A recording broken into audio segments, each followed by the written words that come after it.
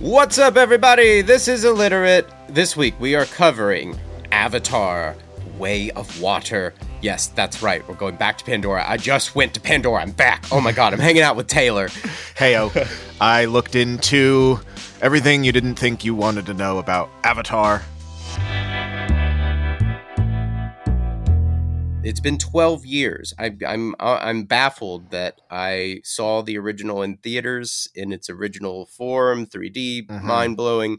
And to think about the journey that this has gone through, we've been hearing about the sequel forever. It's finally here, and what an interesting time for it to pop up. What an interesting reaction it's having, and I'm excited to walk down the trail here.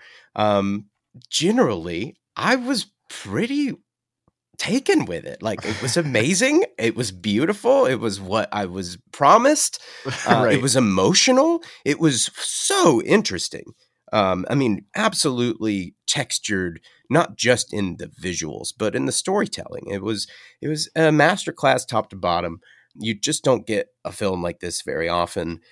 And it really put in the last 12 years to perspective for me, because the perception that the original has ebbed and flowed and waxed and waned in the public eye. So it's so interesting now to finally have the sequel, to finally get the reactions for it. I'm stoked to pick it apart. Yeah, the first one is still the highest grossing film of all time because it had a re-release recently, because Avengers Endgame was the planet killing movie of the universe, but then Avatar's back. So on it had top it up until Endgame, and then Avatar re-released and took it back for this one. Yeah. It's crazy that James Cameron has the first and third highest grossing films. Yeah, well, let's put that into perspective. You know, that Endgame, that's the penultimate film in a series built on massive IP with tons of people, you know, that are making that happen. That's not an original idea. That those things have existed. Those characters have existed. That audience has existed. So all the more magnanimous it is to go like, yeah, Avatar's completely original, a wholly original idea. Exactly. Jim Cameron. Yeah. Well, is it? We're going to figure it out. You know? Yeah. What's crazy about it, like you said, it's beautiful. It's all together. There was just as an oddity from when the first one came out, we'll see if, I don't know if this will happen with the second one, but there was a thing that people were saying that they had post-Avatar depression. I heard about this. Which was not a recognized medical condition, but noticeable enough for those fans and forums and people being interviewed about it, that it was like, look at this amazing thing, which I guess was the point of the whole series and James Cameron's life and everything is, hey, appreciate nature. And people were so depressed by how lovely this place looked and that it was being destroyed. It's like, well, that's the very oblique message of the whole thing. So good job. Not that you'd want to be depressed, but yeah, it was a thing. Having withdrawals from God, we talk about creating, you know, a place and time, going to another world, man. He made people have like actual withdrawals. Yeah. When the credits roll. Gosh, yeah. I hate to take that as like a compliment, but it might be to a storyteller. I don't know. You made it real, Jim. When you had set off Mike, we won't get into him really much at all, but just that this is a synthesis, especially this new one, of everything he loves, because he is he disappeared to do a bunch of documentaries. He kind of waits for the technology of filmmaking to catch up to what he wants, which is what happened with this one. But he dove into the Mariana Trench in his own sub, was the first solo manned exploration of this. Oh my gosh. Was the first manned one in 52 years. There had only been one before him that as not a robot, but a person, and he did it by himself in 2012. So yeah, he loves water and aquatic life. Yeah, that was apparent to me watching this one. I'm a big James Cameron fan, but never have I seen a film of his where I felt like all of his interests were like firing on 9. Terminator's in the movie, Aliens is in the movie. It's that all of his Titanic is in the movie. Pieces and parts of all of his movies. And I'm not saying he's ripping himself off, but I'm saying that I see the way he's framing shots. I see the action that he's interested in. I see the colors, the template, the composition. I can see what the man is interested in. Oh, look, a mech suit with a man in it. Oh, that looks exactly like Rip. The colors that it's you really, for the first time ever, I walked away from this film going like, man, he just threw everything he really likes into one movie. For finally, this has Abyss in it. This has all of it. If you've not seen all of his movies, most of them are absolutely incredible. I mean, only Piranha 2 is regarded as like not good, and that was his first movie, and he was hired as a secondary director on that. So all of his movies are fantastic. So why not use those parts and pieces of them? And not ever before have we gotten all of his interests really firing on 9, all comported together to tell a full story. Yeah.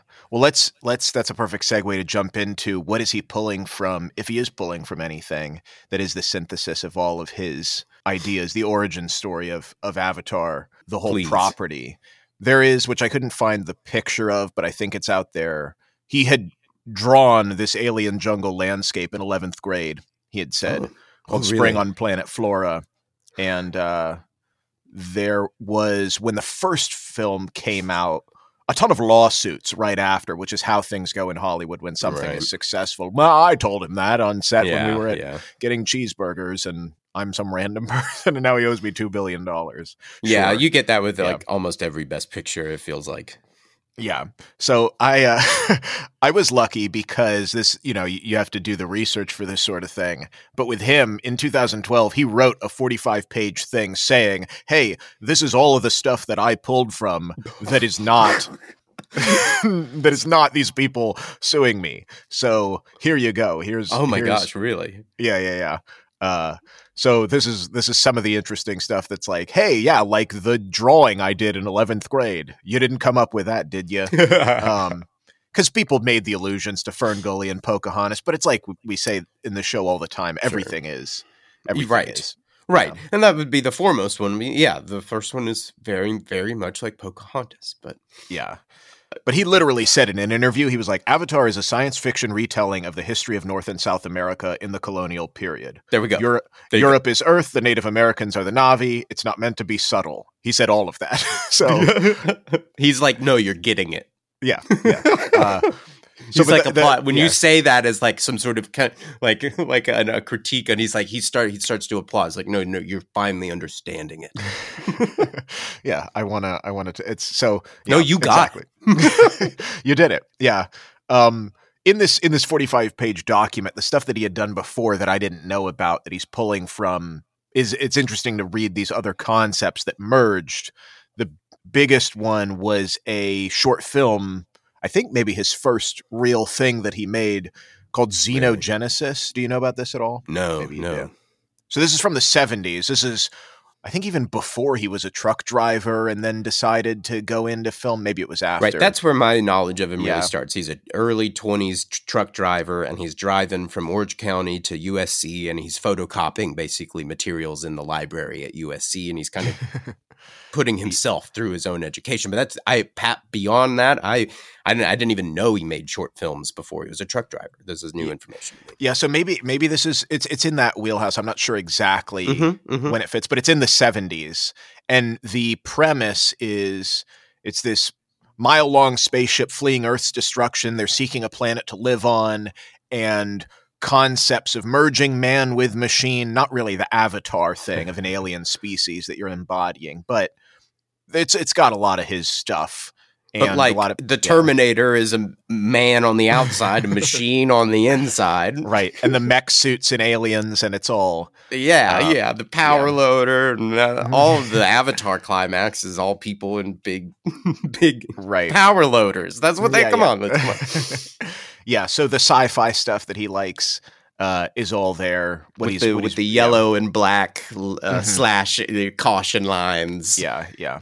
So this thing, the Xenogenesis, his education by himself was funded by a local dentist who then was not involved, bowed out because he didn't think it was going to do anything. But this is how he ends up. Roger Corman saw it, and then whatever film he did, I don't remember the title. Oh, wow. But he was on that. This thing I did find, it's available on YouTube. Really? Very poor quality, can't really watch it. But you get a flavor of, oh yeah, he was goofing around with this stuff. However you can express those concepts in the 70s, being it's not so by easy. Star Wars, all that stuff. It's like we grew up in a particular age, the onset of camera phones and things like that. So it's hard to like remember just 25 years ago. It's not just so ubiquitous that you reach into your pocket and be able to just like beautifully capture a moment forever. Or like then take it and mosaic it into a story. And especially if your ideas are high concept, psychedelic science fiction, you got to find a rich dentist in your town who's gullible and willing to give you money to make it happen. So it's just amazing how fast all that has changed, because it felt like it was like that through the 90s, basically. Like if you could get a DV tape, a camera, like that was wow. And you had weird friends. You could paint them blue and pretend to be aliens if you wanted. Exactly. I'm gonna have to check this out though.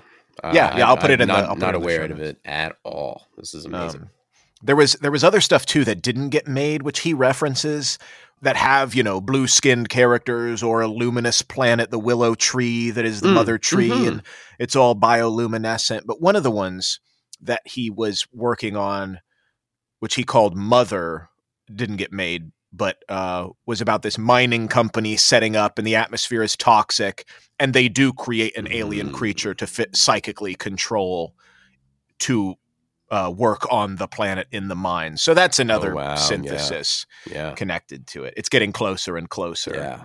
This actually developing, though, begins in 94 and said, hey, this would come after Titanic, but the advances in the motion capture stuff don't happen in that time frame, so he needs to wait until the mid 2000s. This is for the first one. I just can't believe he waited. I can't believe he waited. And he just made some docs and he did those explorations and he just waited. Yeah. And then he did it again. I'm like, I can't believe I've gone through 2 major Cameron droughts in my life. Yeah. It's been over a decade since he made a movie. And I just witnessed that again. Mm-hmm. I love his movies too much for him to keep doing this to me. Well, you'll be happy to know that all of Avatar 3 is filmed. He filmed it at the same time because he's using kids, and he said he didn't want it to be like Stranger Things, where suddenly they look 45 because kids grow up really fast. So the next one, it's not like he's waiting for any sort of technology. Right. Maybe he is finally. Yeah. It's time. And I left the theater going like, I would rather go and see the sequel to this in a year or two than wait for another 10 years to like I would much rather. I even read I read where he was. Maybe I'm skipping ahead a bit, but that's fine. I got a little bit excited for where the series could go past this one, because he was saying that as he was turning in drafts of the script, which that they've been drafting this the entire time, they put together an entire writer's room of people to work on the original sequel that then they completely scrapped, sent everybody home. It ended up being like the first 30 minutes of this one, but like they worked for years, and that yielded almost nothing. So I got excited because after they threw all that stuff away and he kept working and eventually got through drafts of the other sequels. And he says that every time he sent in a draft of a movie, he sent in the draft for the one that just came out, and he got like 3 pages of notes. And then he sent in the next one and he got like 2 pages of notes. And he says, okay, getting better. And then he sends in the last one and it's 1 sentence of notes. It just goes, holy from the studio head. And Jim writes back. He says, I'm sorry, I didn't see the notes attached here. And the studio head says, no, those are the notes. So I think that was what he was talking about what the 5th one would be. So I'm kind of astounded to see if he has this much of it planned out. 3rd one's already filmed. Most of the 4th one's in the bag. I really, really, really hope that we get to that crazy 5th one, because it sounds absolutely insane. I heard that little nuggets, in one of the Variety articles last week before it came out. Yeah. So that gives me some sort of a lot of excitement for what he has planned, but it gives me some hope that, there might be more appetite to follow this story in an even more different direction. Yeah, because this is, as we said at the top, the original content. Even Titanic is a historical based thing. The sequel stuff that he's done. So to come up with king of sequels, so he does yeah. Terminator and gets hired to do Aliens, and then eventually circles back and does Terminator 2. The man has like written the book on how to do a follow up, and I think he's really cemented that with this one. Well, that's what was hard, what he was saying with the sequel to this one, because he's coming up with everything for the first one and the second one and onward. So it was kind of, as you said, a bunch of writers. I saw he went to Rick Jaffa and Amanda Silver, who did Rise of the Planet of the Apes and Jurassic World. So they also know adding 2 properties. It's funny that you say, "Oh, he's good at this," but he also is interested in getting more people on board because it's just him. Exactly. Yeah, it's like and that's interesting to say too, because he's good at this, but it took a lot of trial and error. It's not like it was just one and done. Yeah, it's amazing when it falls out of my thoughts. Right. It was no. We're going to assemble a team. We're going to really take some shots at it. What we come back with and what actually makes it the distance might be minuscule. Again, and all of the technical stuff. That's another one of the leaps and bounds. I thought the original looked beautiful, but this one is even better. Watching Avatar 2, not sure how they pulled it off. I really am not. I see a 15-year-old pubescent boy walking next to a 10-foot tall blue alien. The lighting conditions are perfect. The textures are perfect.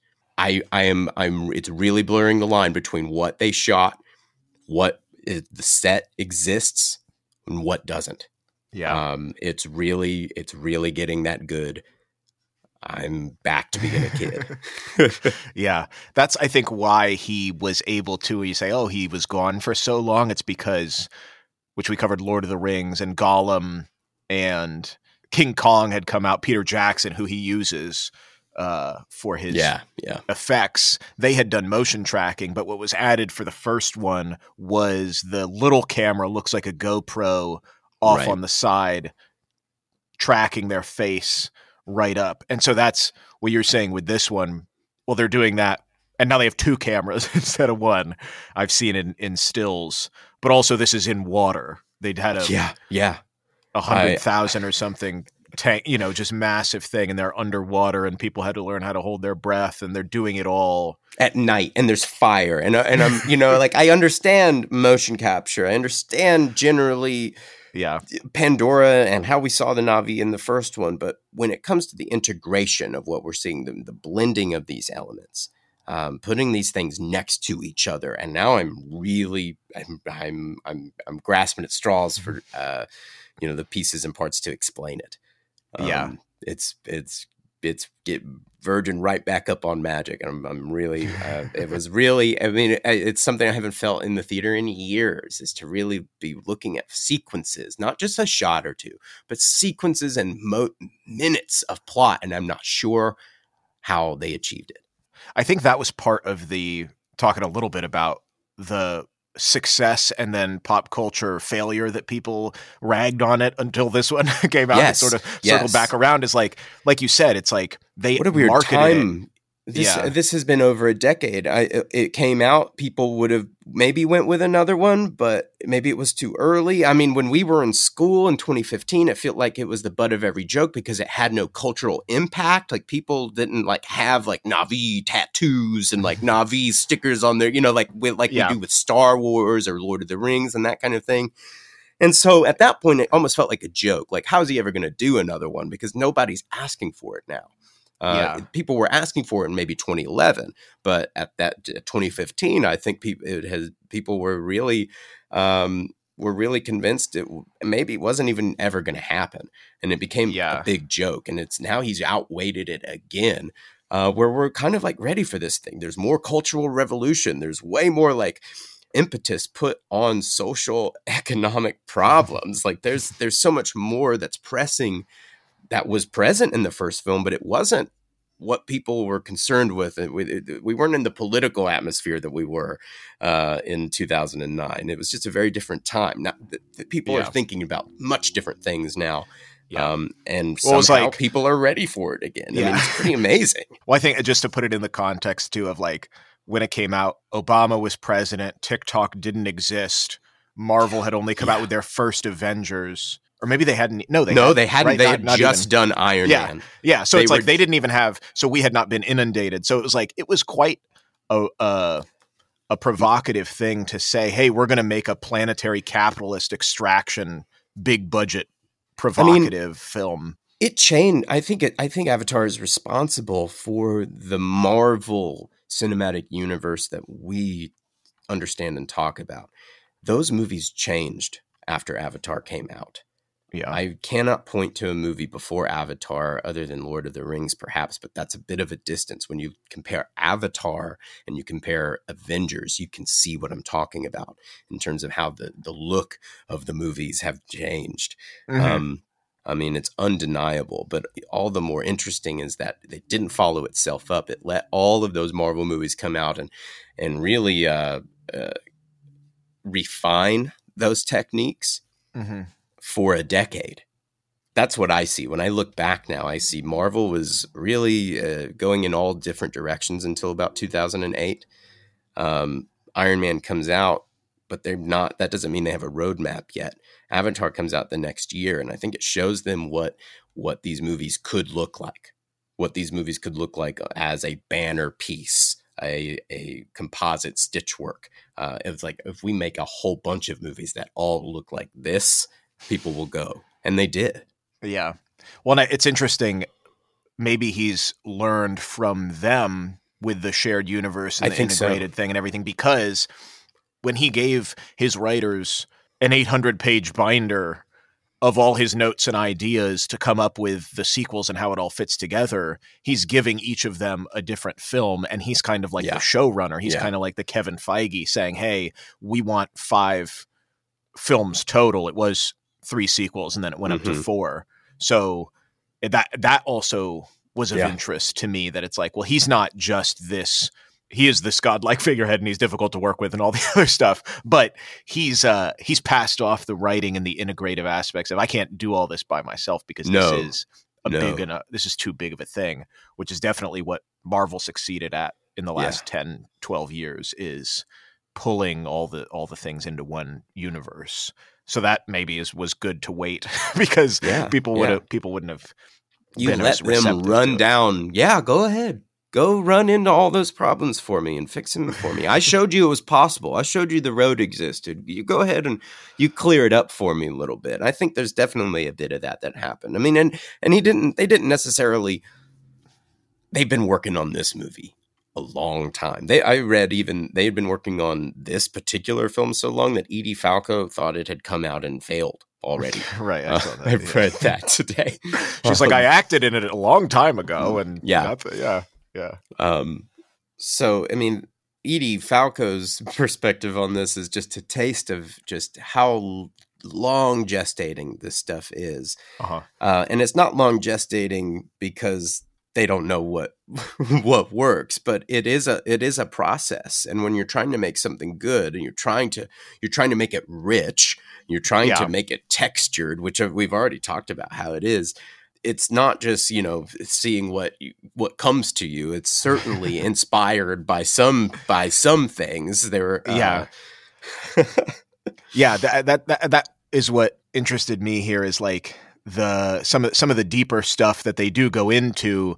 We had talked with Pinocchio of kind of, well, it's focusing on these monomyths and these very deep human thing, like resonates. Well, how does it become the highest grossing film of all time? There has to have. It's very human. It's about these aliens and stuff, but it's incredibly human. He's a human storyteller. I mean, most of this movie is about a family moving to a new place and the kids trying to fit in. Like, that's the gusto of this movie. And it makes everybody remember the time where they were the new kid in school. That's what it felt like. But I'm on Na'vi and Pandora, and I'm learning how to ride this like seahorse. But it's all metaphor. It's all plug and play. Well, there's a couple things that relate to the bigger, grander, metaphorical, deep human stuff. The word itself, avatar, I was curious because now it's kind of like Avatar: The Last Airbender. Yeah. Gosh, and they're like, they can't get away from each other, huh? Yeah. They're right on the heels of each other in 2008 and 2009. And then now again, this is coming out. And I think the Netflix series for Airbender comes out next year or the year after.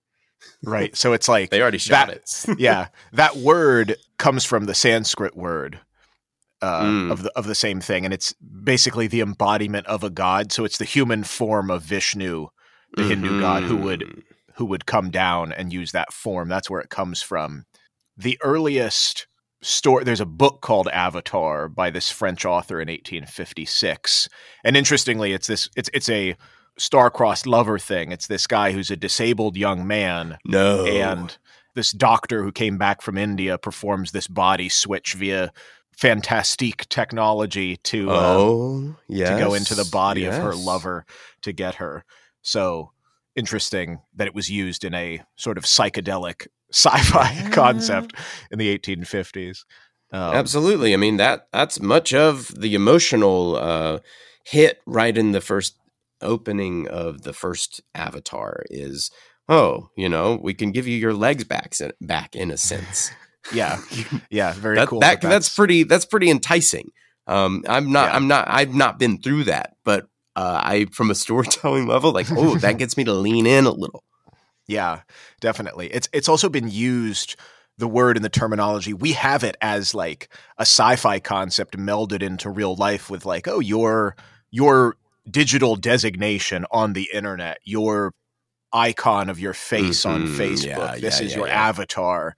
But it gives it this sci-fi or superhero kind of thing. Which my Weemoji. Yeah, exactly. Yeah, your meta failed legless creature, my hovering ghost. yeah, exactly. Well, the idea of the avatar thing, I don't know why, so I had to look this up. Like the idea of them being blue, there is just something viscerally that connects with that of like a technological alternate being blue. It doesn't necessarily make sense logistically if you're trying to be true to science and nature, because if they're on a green planet and nature is green, like blue is one of the rarer things in nature for creatures. And so why make them blue? The tech reason is CGI in the 90s, as he's coming up with this, would not allow for it. But going back to kind of this Avatar example, there are several blue-skinned gods in the Hindu religion, as well as the Shinto moon god, the Egyptian goddess Nut. So it isn't without merit mythologically. Yeah. But also, in general, the iconography, as I was saying, with sci-fi and superheroes and telepathic body-switching entities, there is this sort of blue flavor, like Dr. Manhattan. Yes. If you could imagine even also like thinking about, somebody's astrally projected. It's usually this translucent blue sort of thing. White, blue, aura. Ice, and so electric. Exactly. And why that is necessarily the case, that blue is the color of tech in our idea, it almost is because it is this non-natural quality. So it just feels right. But I sent you a link. I'll post it in the show notes if you could look at this. Yes. I love the internet because people do random studies and surveys. So this is an aggregate. People looked at every visual interface in every science fiction film for these years from 68 to 2011. And if you look, blue is overwhelming. Do you see the red was 91 Terminator 2. Yes. Oh my gosh. So he's in it, but yeah, there's Jim, the big red one. Well, he's so like, funny. Most of the interface is red, so we're gonna go with that. But it makes sense because it's an evil alien robot, not alien, but evil robot, thing. But otherwise blue. So I just thought that was kind of cool. That's like viscerally we feel that blue. 3, 4, 5, 6 from 1968 to 2011. I see 6 years that. Of slightly off. It wasn't overwhelmingly blue. Yeah, or even if you think about it, it's like Minority Report. It's blue. It's just a non-natural color that we associate with like sterility or clean or the future, something like that. And also older Avatar-like gods. So there's a historical precedent. I just thought that was nifty. Yeah. That Very also that cool. he bucked just the opposite. Doesn't even do a cool color, red for 91, and it's him. I like the tan ones, the brown. I want to know what those were. Brown and orange. The more 70s. Yeah. There's only 6 of them. There's one that's like 2000. What was 2007? Was like sand tan. Yeah. Yeah. What really rocked 2007 and got us there? I don't know. Maybe. I don't know what. Yeah. Yeah. I don't know. I'll have to go look at the link and look at the survey and see what they were covering. That's so funny. The last thing that we'll get into, because this has exploded with this film, the new one specifically, is the language of these characters and how integrated it is and how Tolkien, it seems, with like, did they really go all out? Is this real? Could I actually start this? So I had to look into that because also they're talking to the animals in this one, not to spoil anything. Yeah. It goes deeper, and presumably 3, 4, 5, it's going to go even deeper. So I looked into this, and they consulted this linguist from USC, Dr. Paul Frommer. It's not a total language. I guess they have tracked now through the films and whatnot 2,600 words, which technically most people would say if you know the most common 1,000 words of any language, you know 85 to 90% of the language. Wow. Okay. And if you knew 10,000, if you 10x to that, you could be a fairly literate person in that language. So 2,600, you're asking where the nearest coffee shop is. Yeah. In Na'vi. Like you know enough. Yeah.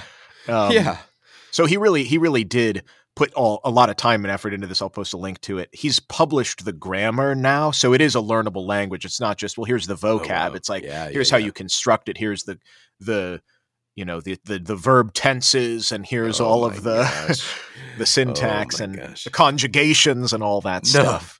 But it's cool because, just as a tidbit to tell your friends, one of the things they wanted it to be something that the actors could actually say. So it can't be complete nonsense, but also different enough and not really make sense as a human language. So one of the things that not a lot of languages have is verb conjugation. Usually we like add it to the end or morph the word. So suffixes and prefixes that go in English that go before. The verb conjugation of Na'vi uses what's called infixes. So the conjugation is put into the middle of the word to change it. As opposed to being like walk, walked, walks. It would be an S in the middle of walk. Oh my gosh. Okay. So this doesn't really exist in English. It exists in some other languages. The funny ones, it's like slang for English that this really makes sense. So like you add is to a word like his house or shiznit or something like that. Like that would be the only way that you could put in a syllable that isn't to tense it. Or like Homer Simpson used it. He uses ma and puts it in the middle of words like sophistication or edumacation. That's like the only way that you could even say that there's a corollary in English. Oh my gosh, this. You're right. So it's really hard language to learn. Yeah, but it's super fun that it does exist. You can go. There's the dictionaries online. You can look up stuff. There is deeper stuff, I guess, is what I'm getting at. Then cool action. It's not just pieced together to get you through shot to shot. It's actually, there's some ground to stand on. Trying to make it alien, but also human. And gosh, I wonder how soon there will be Na'vi classes at your local community college. Oh my gosh. But seriously, going forward, we're definitely getting a third one.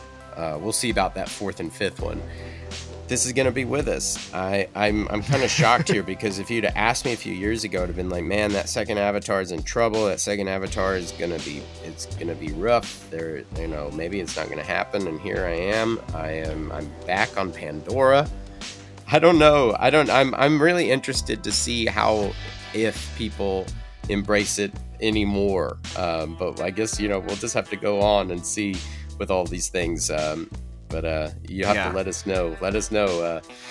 Let us know if you're a Na'vi head. What do they call themselves? Yeah. Have you gotten a tattoo? Like you said, it seems like the entire world is just holding their breath, sort of at an arm's distance. Oh, there is no fandom, is there? I don't know. Yeah, I don't know. But fandom. Maybe there shouldn't even be. And that's the thing. Maybe that's okay to just have a really good movie that people like, and then they go on. Get I don't have to own it as my identity. Yeah, exactly. I don't have to go as a. It's actually really hard to go as a Na'vi as a costume. It's not worth it. Yeah. And maybe that's the genius of it. Is like, hey, what is this like? Get the message of it and then actually use that in the real world. Stop putting on costumes. Go save the planet. It's not the point. Stop waiting on Iron Man to save you. Right. Yeah. Oh man. Okay, guys. Thank you so much. Thank you, Taylor. Really appreciate it. Let us know what you are reading, watching. Get in touch with us at illiteratepod@gmail.com. And we will catch you back here next week.